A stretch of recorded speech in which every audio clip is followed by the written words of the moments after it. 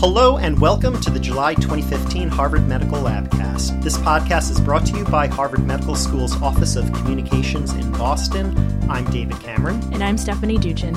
And in this episode, Stephanie tells us about a really cool experiment where scientists here have taken a circadian clock and transplanted it into another organism.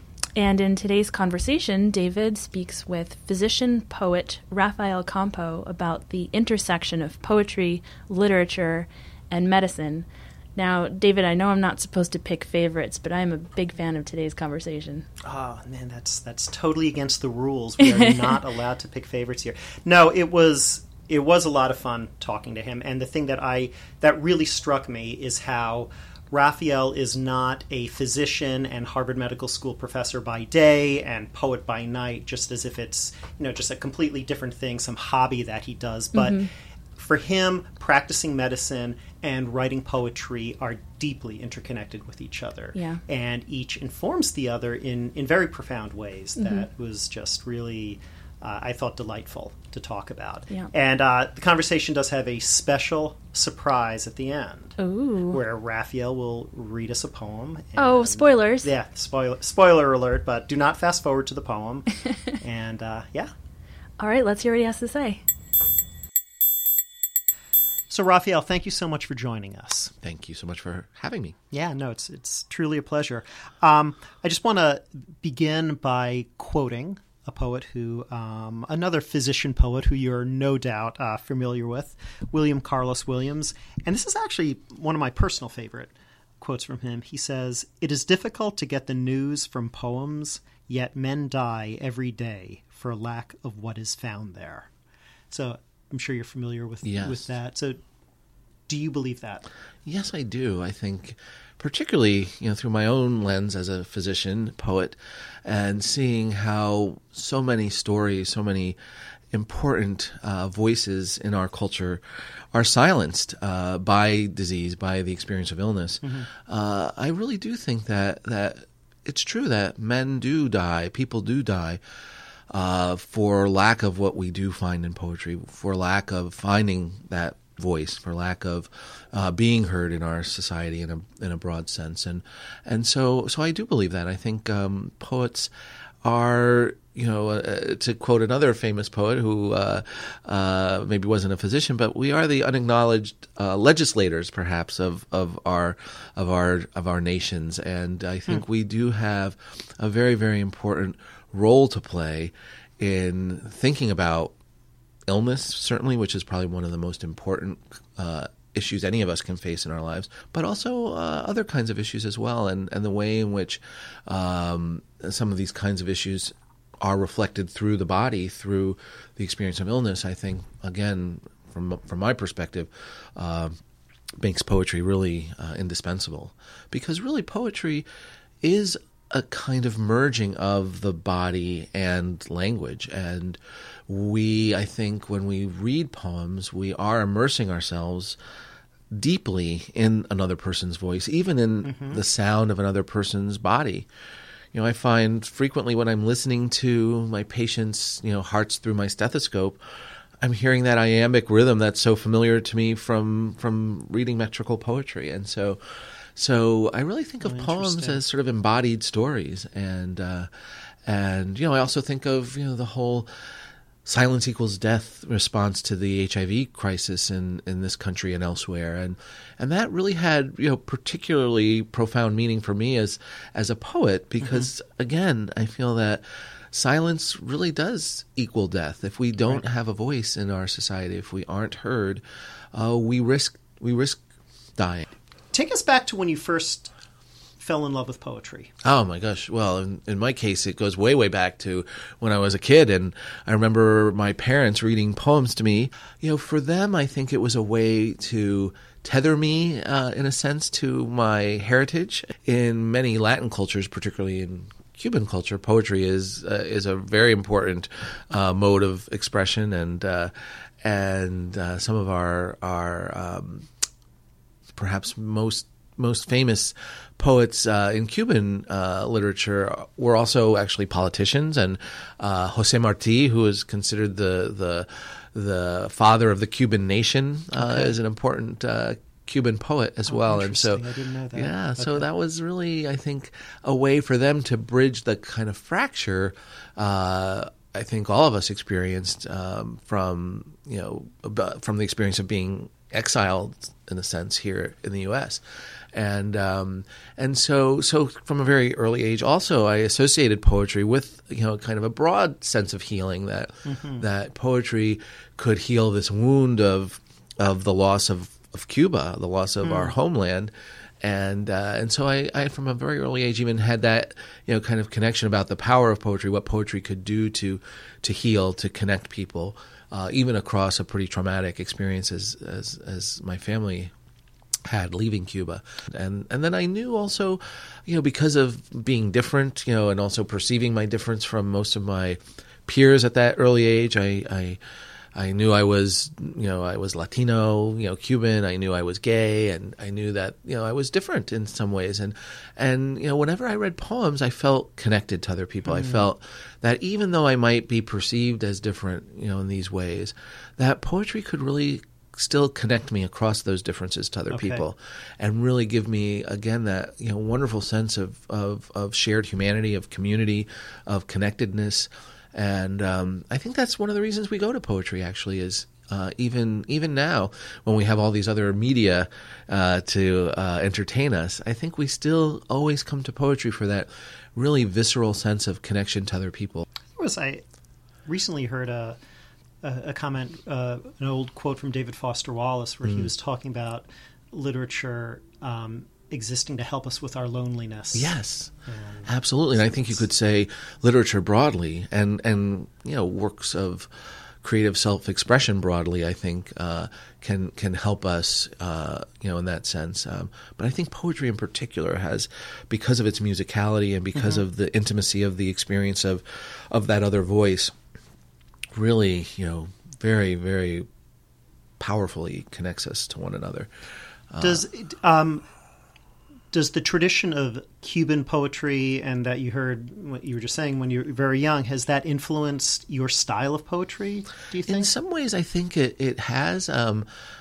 Spanish, first of all, is so musical. And so I've always been drawn to metrical, so-called formal poetry that rhymes, received forms, which, as it turns out, probably not surprisingly, have their roots in the Romance languages. So when I write poetry in English, I think some of what I'm trying to do is actually to make English sound like Spanish. I love that musical quality of the language, and so yeah, I think those early experiences of reading and hearing read Cuban poets is part of what draws me to the kind of poetry that I write now and that I like to read. How do your colleagues react to your work, and then the follow up to that is, how do your patients react to your work? Because they show up in it. They certainly do, and I guess I would say my colleagues generally, I think, are intrigued by it. I think that they are sometimes a little skeptical of it. I think that, in what sense? And I guess in the sense that there's such an imperative in medicine to know, and in particular to know all the facts. We are always obsessed with, the data. What is the potassium level, and how many lymph nodes were positive on the CT scan? All very important ways of knowing and understanding about illness. When I start thinking about poetry in relation to illness, I think, it raises often a lot of uncertainty and a lot of if you will, kind of gray areas, or when we get into issues relating to the voice and the subjectivity of stories and of narratives, that can be, I think, really threatening to people who are so used to dealing all the time with objective data. Right. Okay. And with poems, I think more often are asking questions and answering them, although they certainly can answer questions as well. It's more important to, understand the pain on a 1 to 10 scale than it is to, really understand the metaphor that the patient is using to describe the pain that feels like a cold wind blowing through my liver, or, something that, we might, as doctors, sort of say, well, what does that mean? Well, as doctors, we ought to really think about what does that mean, and not necessarily boil everything down and reduce everything to a 1 to 10 scale, or some kind of Likert assessment or what have you. Those are useful tools, but I worry that in medicine we are more and more focused on simple competencies and scripts and algorithmic approaches to the suffering of our patients, and checklists and all these things we hear popularized in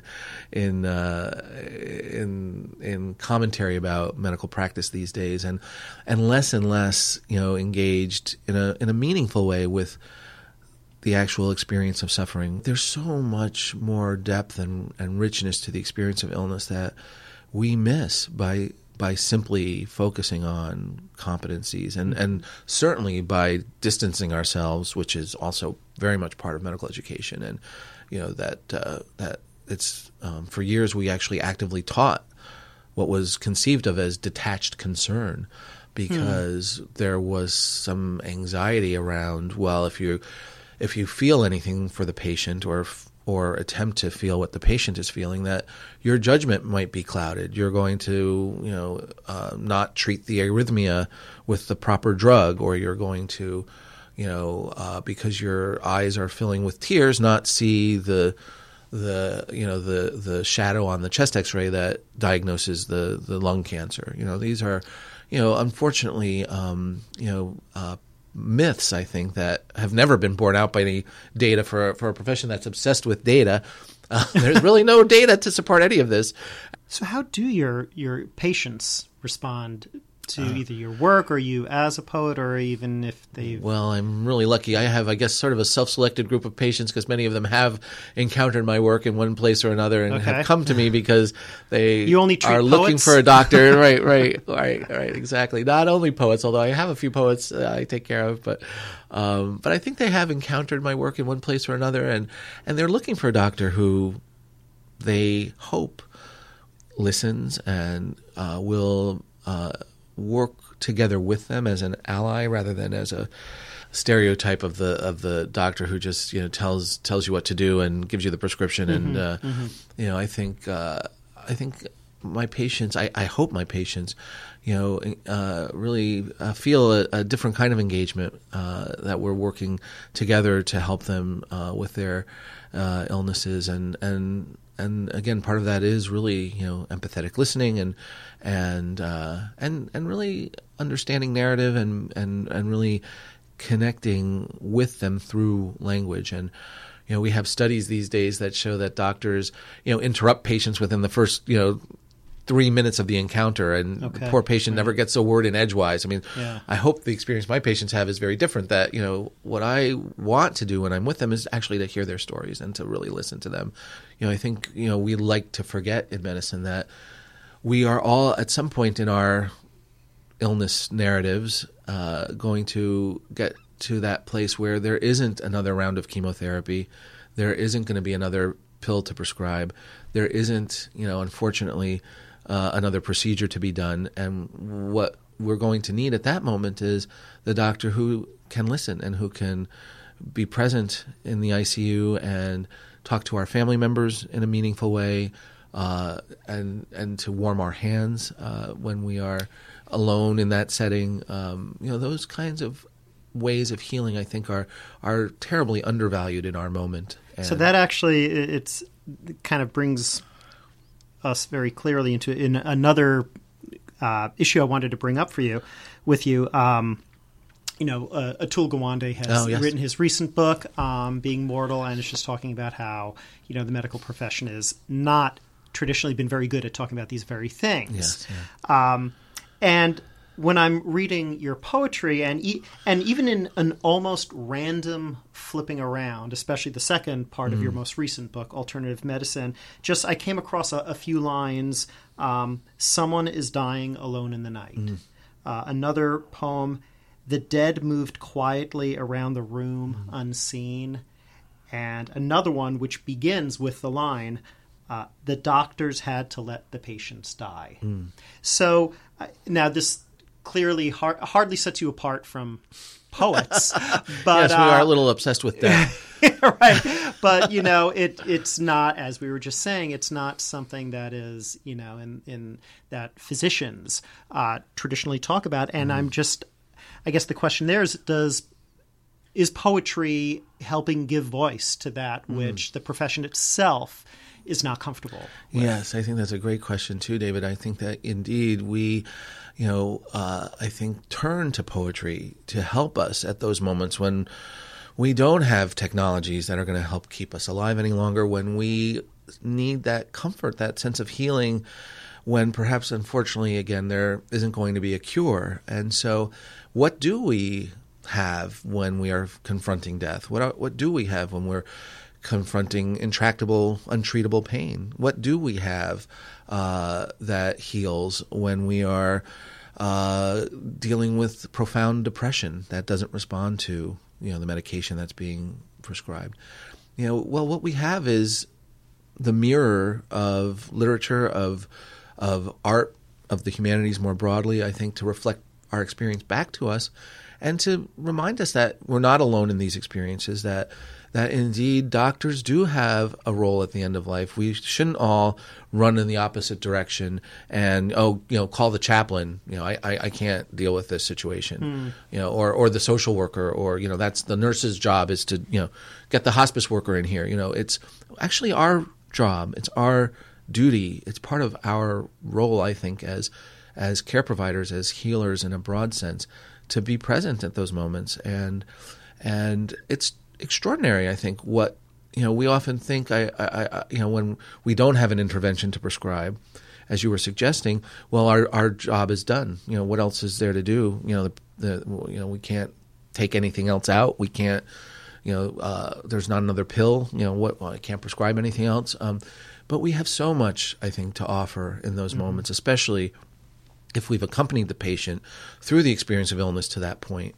When we need narratives and poetry and the humanities the most in medicine, what we've done, ironically, I think, is removed ourselves even more from the human experience of illness and placed more barriers between ourselves and our patients to sort of insulate ourselves. And again, to my mind, these shouldn't be, either or, right. propositions. I don't see why we can't integrate them more effectively. And yes, be very concerned about, correcting someone's, abnormal electrolyte, level, but also care about how we convey our treatment plan to the patient and his family. How do we communicate that clearly and effectively so we all understand why we're doing what we're doing and what our goals are for doing these kinds of things. So you talked about finding poetry in the stories that patients tell, in the metaphors that they use. Where else do you find that in your practice? It's unbelievably overt in so many ways. I think I think of really every encounter with a patient really as a form of poetry, because it really does. If I'm doing my job right, it really does entail attentive, deeply immersed listening, which is certainly like reading a poem or hearing a poem. I think also, even in the body language of patients, I see poetry manifest. The gestures they make and the way they carry themselves and hold themselves when they're describing what they're feeling. So deep noticing. Yes, it's about looking closely. I mean, that's another thing that poems do brilliantly and can teach doctors about. Is how to really look closely at a patient, to hear closely, listen closely to what they're saying, but also how to see them, I think, more clearly, and how to describe what we hear and what we see. When we look at an X-ray, it's not that different from looking at a painting or studying a poem. I mean, how is that image composed? What are the elements? How would we describe it to a colleague? These are really important skills for physicians to have and to develop. It reminds me of what James Wood, the critic, talks all about, saying, I've heard him say many times, great writers are great noticers. Yes, and especially great poets, I think, are great noticers, and so yes, it's about what we observe, what details we can see in the interaction. I think that really are at the level of poetry in a real sense. I think also about, I talked a little bit about this before, but also the music of the body and the rhythms that the heart makes, that the breathe, that are present in breathing. That's poetry. Also, that's probably the most fundamental form of poetry we can know is, the poetry of the sounds our bodies make, and we're exposed to that music from before we have conscious memory. In the womb, we hear our mother's heartbeat. And that probably is partly what informs our even unconscious, I would say, attraction to musical language. I mean, a lot of just conversational language is iambic in nature, iambic pentameter. If you, right. Common phrase, a cup of coffee and a slice of toast, that's iambic pentameter. So I'm always, poetry hearing, at Dunkin' Donuts. Yes, exactly, right. You hear it all the time if you're listening for it. You hear it even more clearly, I think. So even through the stethoscope, it's present in those interactions. Could you read us a poem? Of course. Gosh, give me a minute and I'll read for an hour. Yeah. I was saying before how colleagues always say, "Oh, you can't teach empathy," or "You can't." Empathy is this intangible. We don't even know how to define empathy, and. But my response to that often is that, even if we can't define it or if it's hard for us to teach it, I think at the very least we can model it more effectively, and we can certainly perhaps enact it. And one way to do that is through poems and narratives, bringing those into rounds, bringing those into, the clinic setting and sharing them, not just with our patients, but actually with each other, with our colleagues. And so this is a poem I like to read as that's sort of an example of, maybe a kind of definition of empathy or an enactment of empathy. And, so when people say, "Oh, you can't define it," well, I say, here's a poem that describes it anyway. And I don't know, maybe it's worth reading that one. It's a short one. So. Go for it.